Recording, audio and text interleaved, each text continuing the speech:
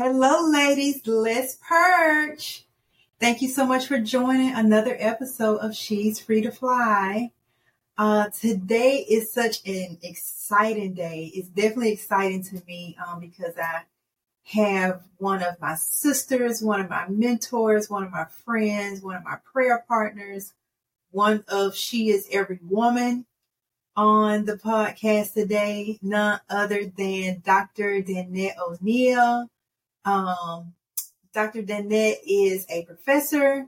She is a author, lead educator, HGTV alumna, entrepreneur, and trainer. She has been in the real estate business for over 32 years. She serves as broker and owner of Danette O'Neal Realtors, with offices in Greater New Orleans, Atlanta Metro. Dr. O'Neal was the Women Council of Realtors, Louisiana State Liaison for 2022. She was the state president for 2020 and 21 and was recently elected to the National Executive Committee. Yes, every woman. Dr. Danette is also a member of Alpha Kappa Alpha sorority. She holds a PhD in public policy and administration, a master's in public administration, both from Walden University, and a master's in community economic development from Southern New Hampshire University. Dr. O'Neal is a professor for Strayer in the schools of business and public administration. Yes, every woman. Dr. O'Neal now has 6 books on Amazon, now focuses her attention in supporting small business growth through executive and business coaching, strategic planning, and the facilitation of a range of leadership and development programs. And may I just say, Dr. O'Neal is the person that will push you off the mountain and make you fly. And if you don't, she's going to push you again, and you better fly that time. If not, she's going to give you 5 minutes to catch your breath. Only 5, okay? The next time, while she pushes you on a mountain, she's going to tell you to pedal the bike at the same time. Because I believe she actually does that, okay? So I welcome my sister, friend, prayer partner, my encourager. She motivates me more than you ever know, more than she'll ever know. When we sit back and watch her, we like, I don't know how she does all that. Like, she is in this state, this city, back and forth, and she still makes time for her family all of the time. She still makes time for her relationship with Christ all of the time. I remember one day she sent us pictures because she had officiated a wedding on her back patio because the pastor or somebody didn't show up. And I'm like, what?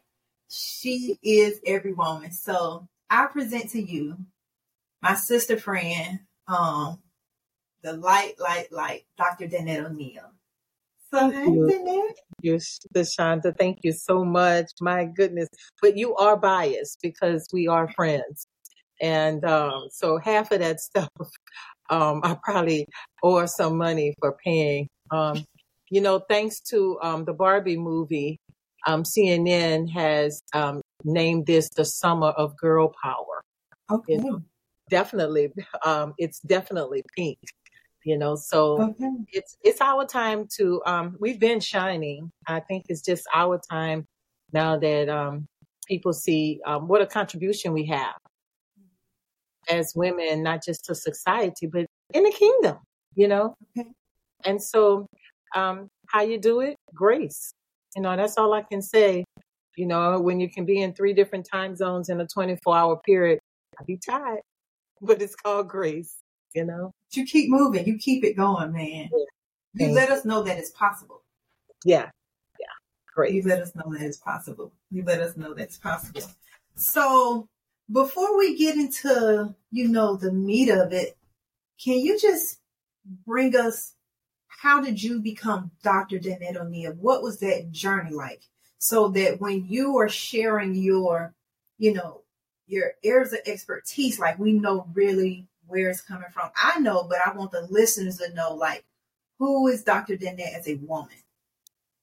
That was a childhood dream, to be doctor. I didn't know a doctor what, because at that time it was just being bossy. Okay. Okay. But it was, And you still bossy. I'm trying not to be. She's still bossy, y'all. I just call it creative push. Okay. And so, but I knew I wanted to go back. I had a passion for community economic development. And, but I could not go back to school. Well, Hurricane Katrina was a total disruption. Okay. We now You're from New Orleans. Right. I'm from New Orleans, evacuated to Georgia. We set up, opened here. We had a good base of friends that was here and family, extended family that helped us get open again. We returned to New Orleans about 3 years later, and opened fully. We had a little skeleton, crew prior to then. I got my license in 1991. And, in fact, this month, 1991, and had the, yeah, 1991. That's amazing. And then, I had an opportunity to do some things. I had my own show on PBS that actually opened this month in 1991, opened my own brokerage in this month, September, 1999. And, but because the children, 2 boys, were athletes and they were very good at it. And so I was traveling with them and I could not go back to school. Even though it was always in my ambition. I was a lifelong learner. I had a lot of designations, but the formal degrees I did not have.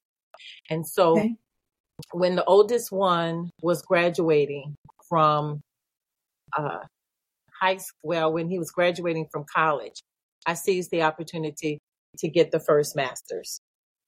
From there, I saw it was actually possible for me to earn the PhD. Along that journey, and so the first master's is in community economic development. My passion has always been in urban policy and creating opportunities and working with disenfranchised communities. And along the way, I was able to get a second master's, which is now called an MPA. It's a master's in public administration, and that's the area that I teach in higher ed at Strayer and in various other schools. And then the path was, I took advantage, just like Mariah did, of studying abroad. I studied at the University of Madrid. I took those residencies. I took the residency in Paris twice. I went to Minnesota, University of Minnesota twice. And so that propelled me. The exposure that I gained and the access to professionals, it was like a propeller. And so I was able to finish the PhD in just 30 months, which is really unheard of. Yeah. And so, and that's when a whole nother area opened up for me. In a traditional PhD program, you write. And so that unleashed another talent that I didn't know I had. And out of that started the books that are now, 2 of them are bestsellers on Amazon. And it started a teaching career. So my passions became another service that I was able to give and another source of income. And I was still able to stay inside of my discipline, which is real estate, because that connected all of the pieces together. Yeah. And so from there, leadership opportunities just came, just being in the right room, being aggressive when I needed to, walking up to strangers, asking for help, introducing myself in a crowded room when I knew nobody, getting on stage, praying for opportunities. And it just happened, you know? It just happened. You just happened. You just happened. It didn't just happen. You just happened. Some of our listeners, because I've been getting a lot of feedback and people calling and texting and emailing and leaving comments. Some of our listeners are in their late teens. Can you tell me, what was your mindset in your late teens? I was always working. So my first job was actually at 13. I had an Avon route. And of course, I was too young to work. I got the job without telling my parents. because I wanted to have my own money and I wanted to buy my own guitar, acoustic guitar. Okay. And so it wasn't until I had accumulated about $800 of checks. Okay. And I couldn't cash because I was using the cash to keep buying product. Right. Until I had to tell my parents, of course, they couldn't get mad. I had $800 of right there. Okay. That's right. So I've been working literally since I was 13. I worked all through high school. I've always been good with the creative side. So I learned how to sew from a modiste. And I learned tailoring. So I made wedding gowns and costumes and choir robes. And so that was a good little source of income for me. And that carried through to probably about 20 years ago. I don't have time to sew professionally anymore. But you sew personally, and I've seen you put some pieces together that look like they came off a sex rack. Okay. Yeah. I've seen you do it. Something inside out in the store and see what I can make out of it. You might see this jacket tomorrow with some type of fringe on it and things like that. So my first job then, I got out of school when I was 16. So I finished school 2 years early. I was short of units. I needed 1 unit from junior achievement. And that led me to work as legally, as a 15 to 16-year-old to get that extra unit. And so it was nonstop. I worked through college. I had the work study jobs in college. I still sold in college. And that led to, I can remember being a young woman with when the kids were toddlers and I was still on the machines at night with an assistant helping me. And we made money. We did costumes for the carnival parades and, and things like that. And so that's still one of the things that I really, really enjoy. I don't have time to do it professionally. Not as good at it anymore. But that sustained me and my family. And that was a good side hustle. They like to call it gig economy now. That's the word for it. You know, so that was the gig at that time. Right. And you've been able to maintain this lifestyle both as just from woman to woman, as a married woman, but also as a single parent as well. You've been able to do both of those things. Exactly. I became a single parent when the kids were 3 and 6.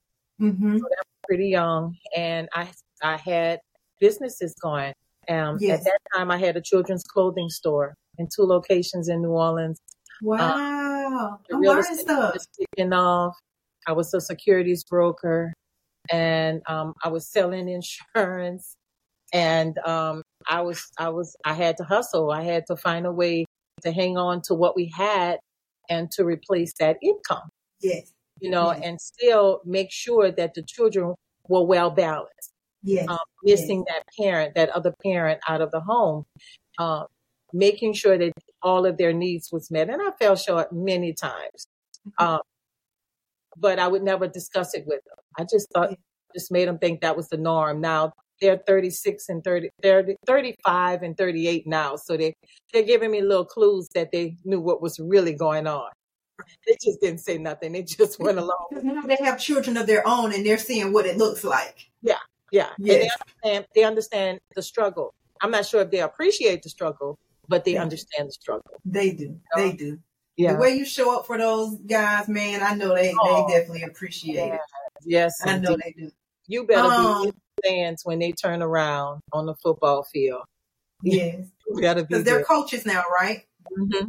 Yeah. Yes. That's so awesome. That's so awesome. Before we leave this, what would you say to a parent, whether it be married or a single parent, who's trying to juggle work and business and entrepreneurship and children and supporting them and being there? What would something that you would love to say to them?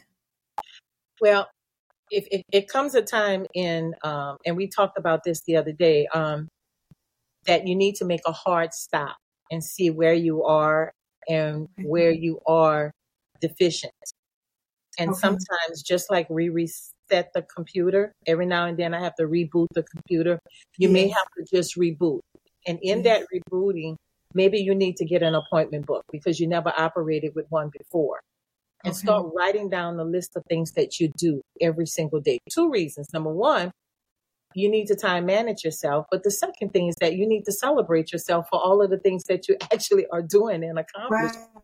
Yes. You know, it's like we can hold the baby, talk on the phone, and give the baby the bottle, and use the other hand to stir the pot in the kitchen.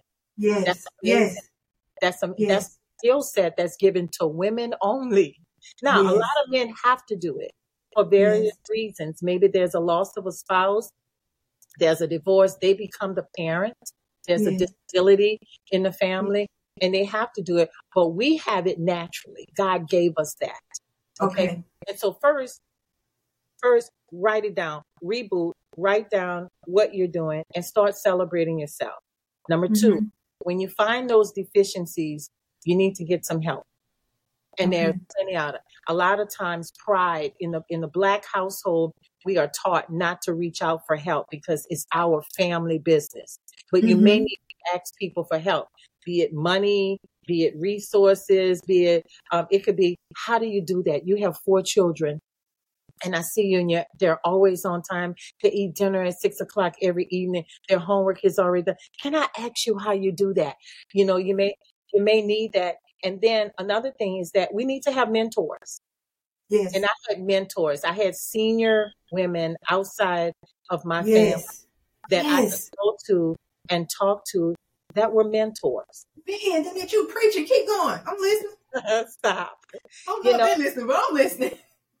And they would guide me. And so I was keenly aware. I became keenly aware of when I was on overload or when I was approaching overload. So that I could make a hard stop and reboot again. Right. You know, a lot of us, I don't get days off. Some weeks I don't get a day off. But what I started doing was scheduling half days during that day. Okay. And maybe during that half day, that was my time and still is my time to go get nails done. You know, or go get a facial or go get a foot massage. It's little things like that that mean a whole lot. And that could be your reboot. But you need to find out what your reboot is.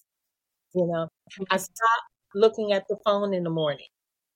And so I used to roll out of bed and go straight to the phone because I just know I have text messages there and phone calls. And I don't do that anymore. I do what I have to do to self-care in the bathroom in the morning, make the bed, put my clothes on, and then I look at the phone. And yes, some things do need immediate attention, and I do miss it. And then I have to call and say, hi, I'm sorry, I'm just getting your message. I'm here now. Come on, let's get to it. So there's a lot of things that we need to be doing as women that we don't take time to reboot.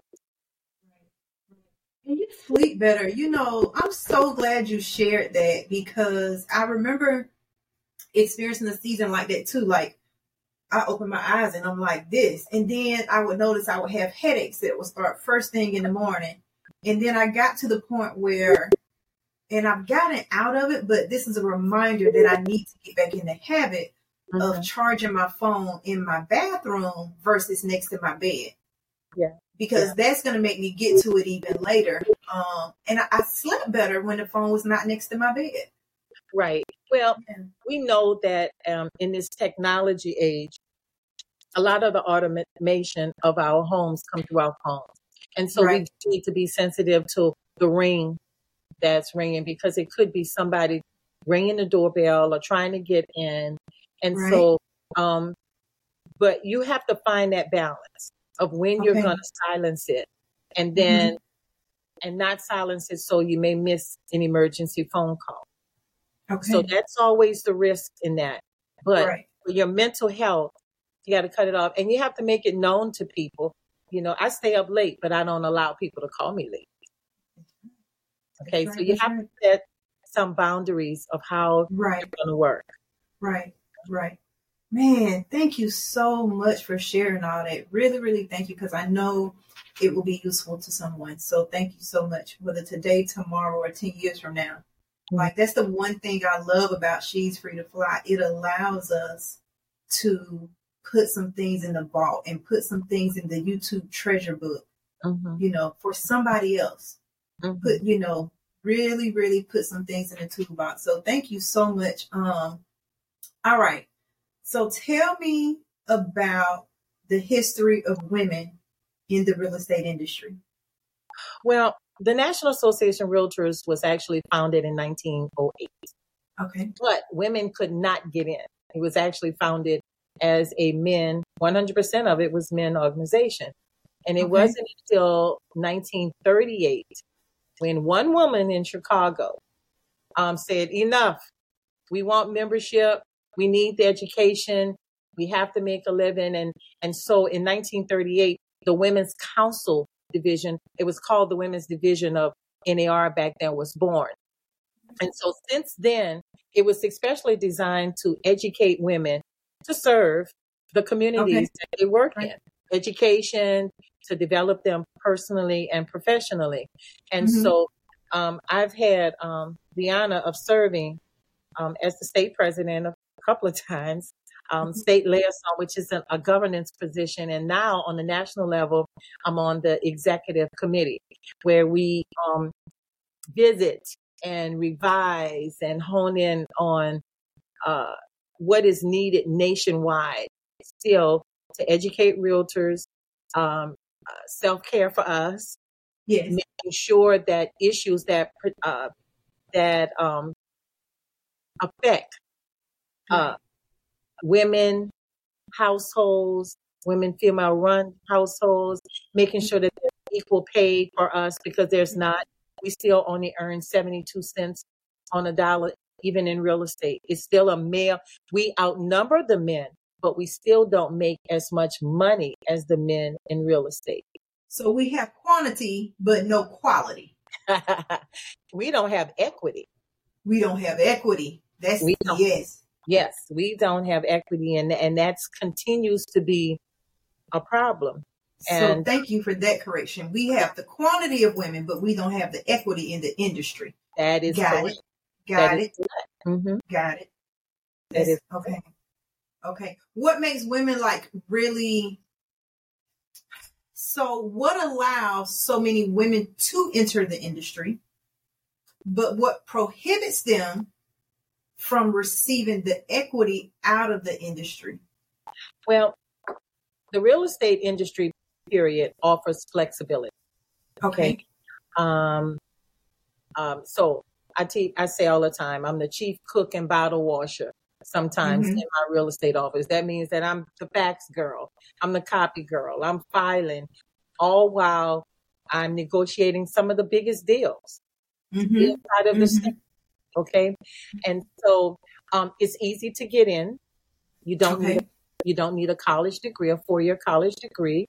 Sometimes you can get in with just $1,000. You go to real estate school for a couple of $100. You pass your test, you get your business cards, and typically you can get in with $1,000 and be your own boss. That is a good entry for women who want to be entrepreneurs. We're good at it because innately, we talked about our God-given talents that God gave us, is that we're good organizers. And in real estate, there's a lot of moving parts, and we're used to doing that inside of our households. Right. Taking care of the kids, vacuuming, making sure Susie's at dancing school, Buster at karate school, making sure dinner's on the table, making sure the floor is vacuuming, starting all over the next day. Okay. We are resilient, and that comes back all the way from when it brought the slaves from Africa. We are resilient. We are resilient. We know how to take a pound of ground meat and make 4 different meals out of it. That's in us. We have good problem solving skills. Okay. And that leads that we have attention to details. And those are our natural talents. Now, I'm speaking in general, of course, I'm stereotyping, but those are the ways that I think and I know that God designed us to be. And so those are all the check boxes that make the reason why women are great realtors, because there is a lot of detail in this. Now, the the encounters is number one, Hold on. safety. Before you get to the encounters, let me say one thing to our listeners. For any woman that's listening, and you heard her talk about those strengths, if you feel that you don't possess those strengths, I encourage you and I implore you to sit down and be still and have some time with yourself, because it is in you. It is in you.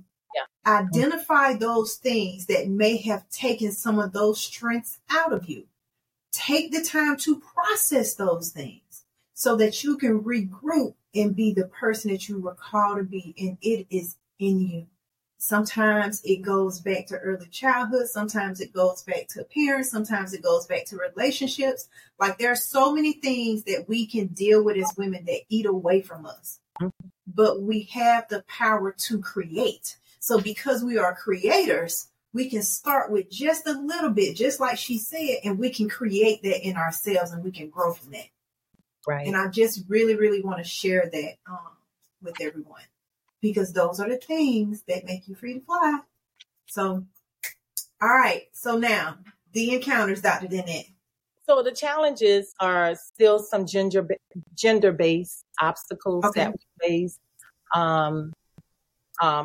We typically are passed over for some high-level positions and leadership opportunities in real estate. We don't get the CEO positions, unfortunately.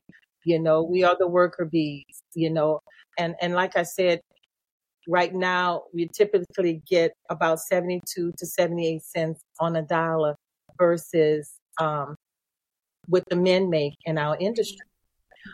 Also, one of the pluses and the minuses is that for a lot of women, this is their second career. All right. And so statistics also show the average age of the woman, the female realtor right now, is 56 years old. Okay.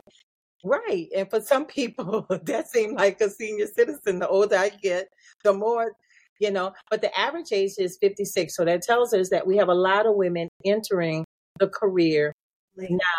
And what complicates it too is that they're also caring maybe for aging parents at that age.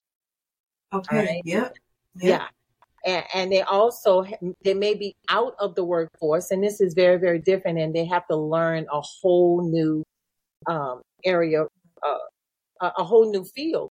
But how do you do that? Number one, you need to leverage your connections. Everybody you know need to know that you are in real estate. You cannot be a secret agent. You cannot be shy. You got, number two, you need to find a mentor early. Okay.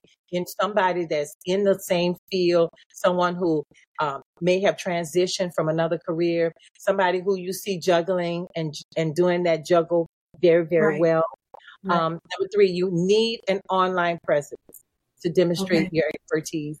It amazes me that how many realtor professionals are not savvy with even the internet. But we are in that age where you need that online presence in there. You need to choose a brokerage that values inclusion and equity, because that's how you're going to grow, and values diversity. And you need to consider, learn all you can about the different careers in real estate. Everybody doesn't have to list and sell a house. We have people who specialize in just land, resort properties, property management, leasing. There's a lot of different specialties, about 15 different specialties inside of the real estate field. And you find one and you stick to it. I think a lot of people go wrong because they don't plan. They don't create a plan for the transition, which means you gotta carve out time in your schedule, because you're doing a lot of reading, a lot of learning. You're going to be going to conferences, continuing education, and you're doing all of that while you're still keeping your household. And then the last thing is that you have to trust yourself. The opposite of failure is not success. The opposite of success is not failure. All right. You're going to have stumbling blocks almost every single month, a deal that we can't get done, a Okay. client who's not attentive, um, a, a real estate product that you can't seem to twist or bend to help your clients. It may be a hurdle that you may have with learning, a conflict that you may have in your office. But the important thing is that you have to just keep it moving forward. Keep it moving forward because you almost never arrive. And that's why I say you have to trust yourself. Yeah. All right. You have to trust yourself. And unlike other careers, the real estate profession don't have an income cap. That's true. Okay. That's true. So, all right. That's true. You own your own business.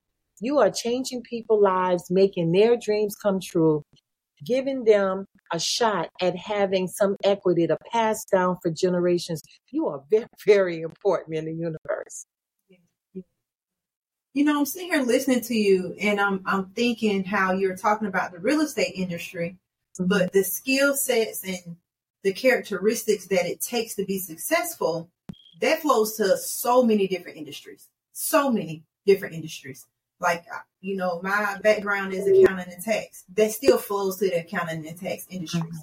When I think about the things that would make me stronger or my business stronger, it is definitely some of those things. When I think about, you know, other industries, it's the exact same thing. Just the world we live in is a tech world.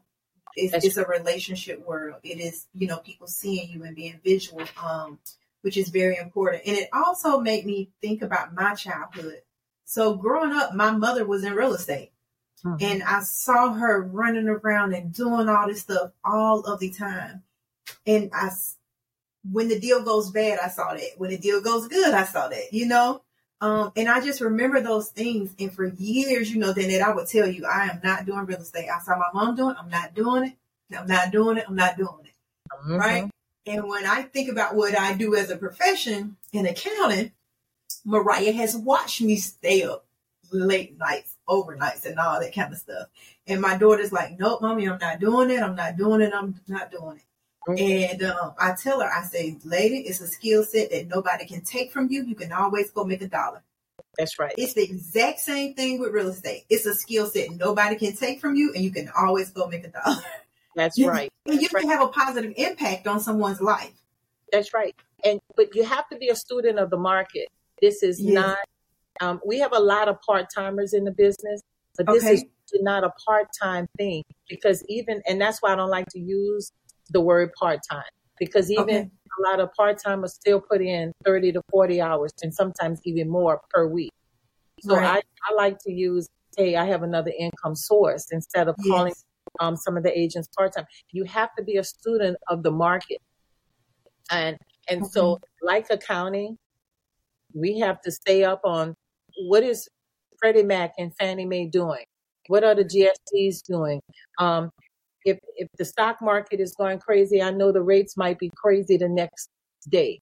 Okay. I have to pay attention to, I'm watching Bloomberg, listening to Bloomberg in the XM radio in the morning because I need to know what the dial opened and closed with the previous day. I need to understand cryptocurrency and its relation to real estate and become good at it. And so there's a lot of moving parts in real estate. Again, you have to find your niche, but it's just not buying and selling houses. That is not how this industry works. You know, you have to understand what it takes for a client to be pre-qualified. Understand ratios. Sometimes the client that makes $120,000 house cannot buy, $120,000 a year cannot buy $120,000 house. It depends upon how much debt they have. You know, insurance is a factor. And that's why we have to be active politically. Your realtors, we have a very, very strong pack nationwide. We give to candidates who understand and promote fair housing, equitable real estate, laws and policies to advance real estate, trying to keep the banks out of real estate. When I say out of real estate, from being realtors, you know. And so we have to look at all of those things and how it affects our livelihood and the services that we've been groomed, that we've been trained to give to our communities. It's a difference. It's a difference. Corporate knows one thing. The actors in Congress, they know one thing. They're looking at budgets. They're looking at the economy. What's his name? Greensburg. Greenspan? Yes, him. Mm-hmm. You know, Mm-hmm. we just think it's utterly ridiculous to keep raising the interest rate. It has crippled our industry.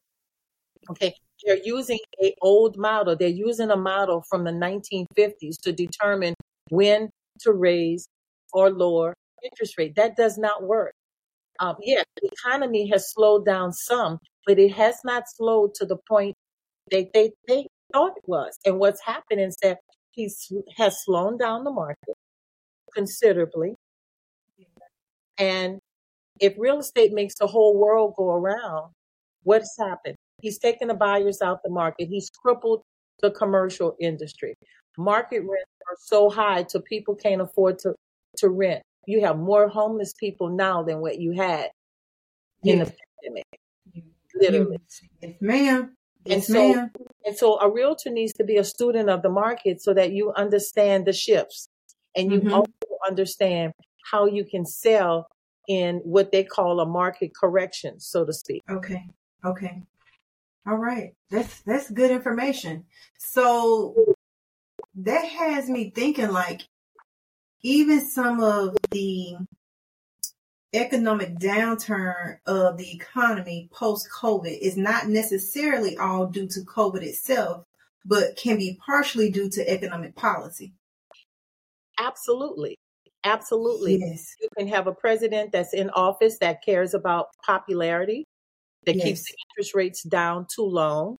All right. Yeah, it was good. We made a lot of money and real estate was good. But what it did was it drove the prices of real estate up very, very fast. Okay. All right. And so we took a look at that while we were enjoying the commissions. We like, this house over here was $200,000 last year, and now it costs $290,000. Yeah. And so we are priced out of our own neighborhoods now. Yeah. That, in the combination of lack of affordable insurance, we cannot afford to live and insure houses in the neighborhoods that we grew up. And so you can sell your house now, DeShonda, for $400,000, but you're going to use 100% of the equity to find something else. And the market, that's one of the things that has kept me from selling my house. I'm like, I can sell my house and make great money, right? But where do you go? It just doesn't make any sense. Where do you go? Because you'll find something the same square footage or less. Yes. For the same amount of money. Yes. And exactly. You still have to compete to be able to get it. Exactly. And it's just a weird market right now. There are price ranges that are moving that we are surprised. The 650,000 to a 1.2 million are moving, and people are paying all cash. Okay. And the low to moderate income, those are the people that's shopping in TJ Maxx, okay, that have the charge cards, that are spending, that's driving the late model cars. They can't afford to stay or even to buy a $300,000 house right now. Okay. So, and that's why I say real estate is a career. It is not a pastime. All right. And so, yes, there is a great need still for part-time agents, but it's not a pastime. Okay. You have to be a dedicated learner. You have to know when to capitalize on the market and when to still use these market corrections, so to speak, to contribute to homeownership. Like renters right now, we have soft second money all over the place. In Louisiana, where New Orleans, where I'm from, we have $65,000 that we can give you to buy a house. That eliminates down payment and closing costs. Come on, it's a no-brainer. In the city of Atlanta, $24,000. We have the Georgia Dream, $7,500. And if you are a first responder, and that includes teachers and EMS workers and firefighters, it's $10,000. These are monies that's there that eliminates the down payment, eliminates the closing costs. VA now, you can go up to $800,000 and a veteran and buy a house right here in Georgia. That's unheard of. You have companies like Navy Federal that have eliminated the private mortgage insurance.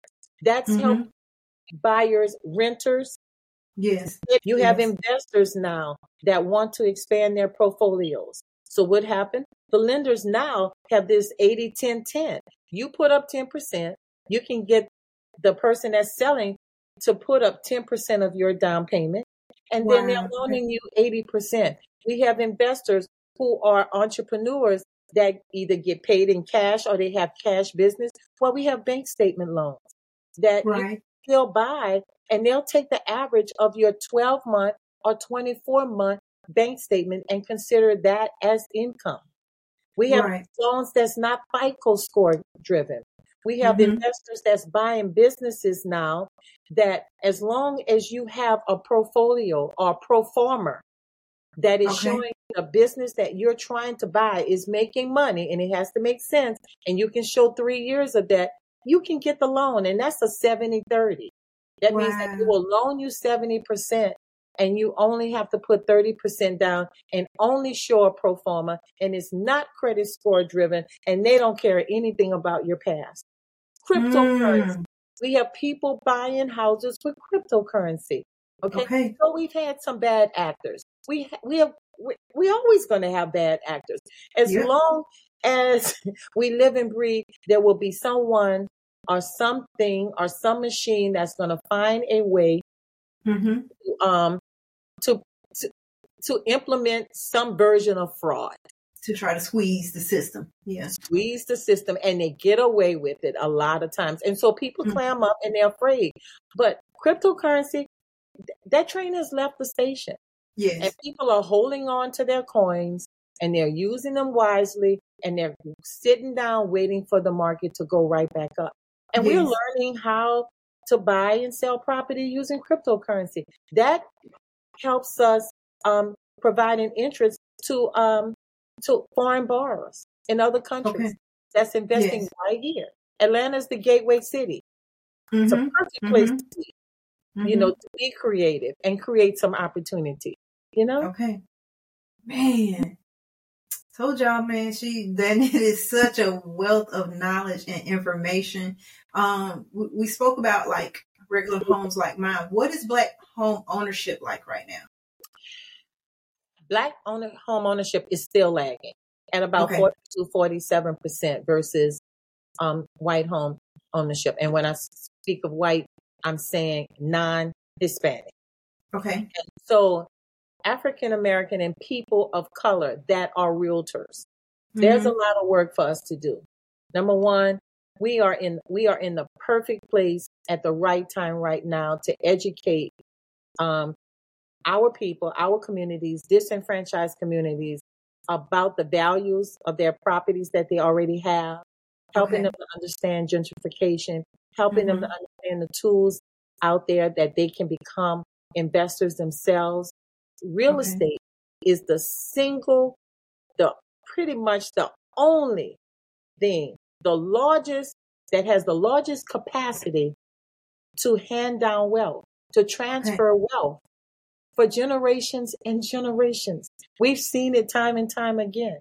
The Rockefellers, the Kennedys, there's a lot, the Schmidts, it could be the Browns, it could be the Lucases, who have the ability to acquire, the O'Neals, to have the ability to acquire and hold the real estate and rent it out and repurpose the land and then pass it down for generations. That's what we are lacking in the Black community. And so realtors of color, we have a unique opportunity to teach people about what they have and how to get more. And develop. So there's an initiative now called it's 3 by 30. And so what it is that by 2030, they're hoping to increase Black home ownership to 3 million. Now that is just Black. That is not, the Hispanics are a little bit behind that number, but they're moving up too. All right. Yes. And so this, and why are we lagging? We're lagging because of redlining. Yes. We're lagging because of racial covenants. We're Does lagging because redlining, wait, I'm sorry. Does redlining still exist? it doesn't in theory, Okay. but it exists. Yes, You know, ma'am. you're not wanted in the neighborhood. You know, when Yes, the ma'am. rules are so stringent that you can't get into that neighborhood, That or is a form of redlining. that is a form Okay. of redlining. Okay. It's silent. I call it dog whistles. Okay. We don't have enough Black appraisers All right. to get into the business to Okay. help move that. We don't Mhm. have enough Black legislators and enough Black agents that that want to assign themselves to our request to be put on committees, to work Okay. with candidates, to get involved in politics to help make a change because the Yeah. money's been so good. Okay. We haven't had time to do Okay. anything else but enjoy it for the last Right. 3 years. Okay. Right. Plus, I don't know if we've done a good enough job at teaching the other agents who are coming in what we do on a governmental level. They see us Okay. at these conferences, and I was telling somebody the other day, man, and we post a picture about with us playing charades. That's at 10:30, 11 o'clock at night when we're so tired, we just got to release steam. They don't see us all day on Capitol Hill, meeting with congressmen, meeting with senators, state representatives. They don't see that it took us days to even get those appointments, and then they rush us out of there. They don't Right. see, they don't see the briefs that we prepare, the talking points that we prepare, and they don't come to learn it.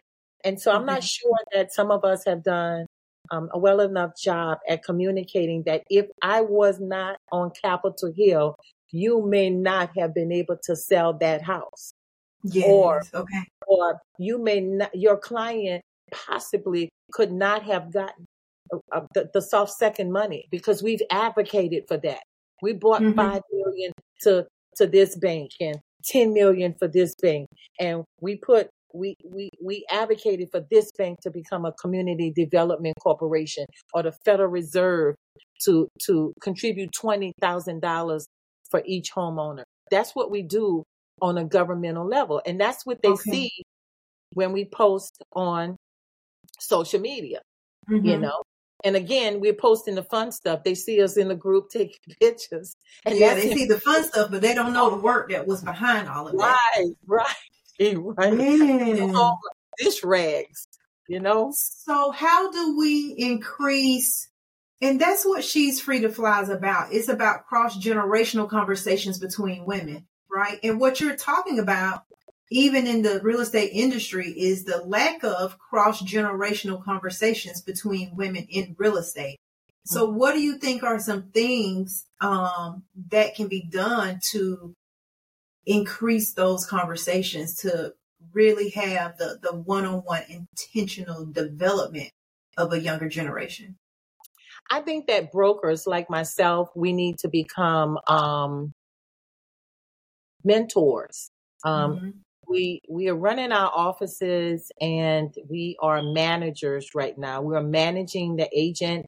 We are Okay. managing the process. We're compliance conscious.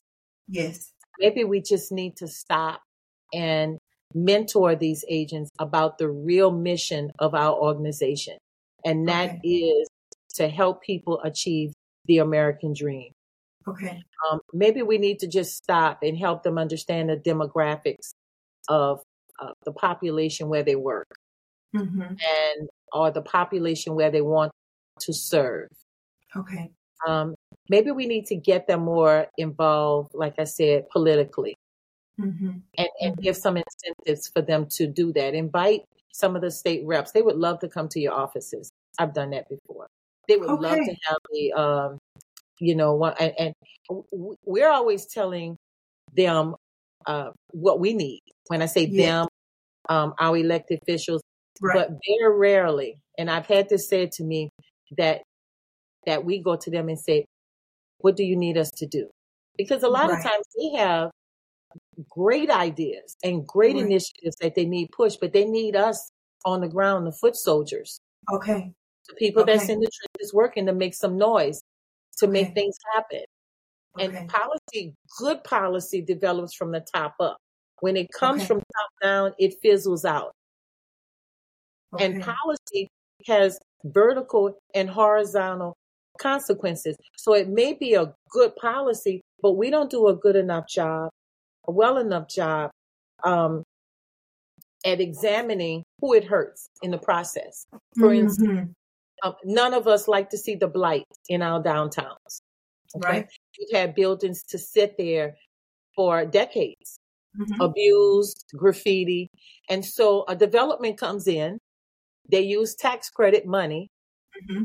they develop it to a work play area. So you have shopping on the ground floor, Right. condos or apartments on the top floor, but we can't afford to even rent them. Right. And we live in the neighborhood.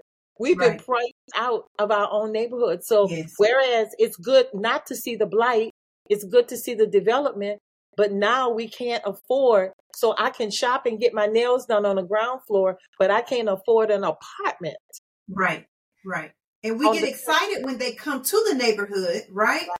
But Yeah. we don't think about the long-term effects of pricing us out of the neighborhood And or almost- pricing the next generation out of the neighborhood. Exactly. That's exactly what has happened in almost every development in our cities.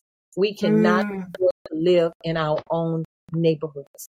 So in effect, we are stuck in the houses that we are in. Better make it comfortable, because Yes. that's where we are. Okay. We have had so many natural disasters that FEMA is out of money. So they're going to grab everything that they can get to be able to help those people in that particular need. Okay. So there's not enough advocacy for insurance. All right. The infrastructure in our cities are terrible. The roads, Okay. the bridges, Yes. um, Yes. public service. You have a population that needs the public transportation, but you have another whole set of population that say, not in my backyard, NIMBYism.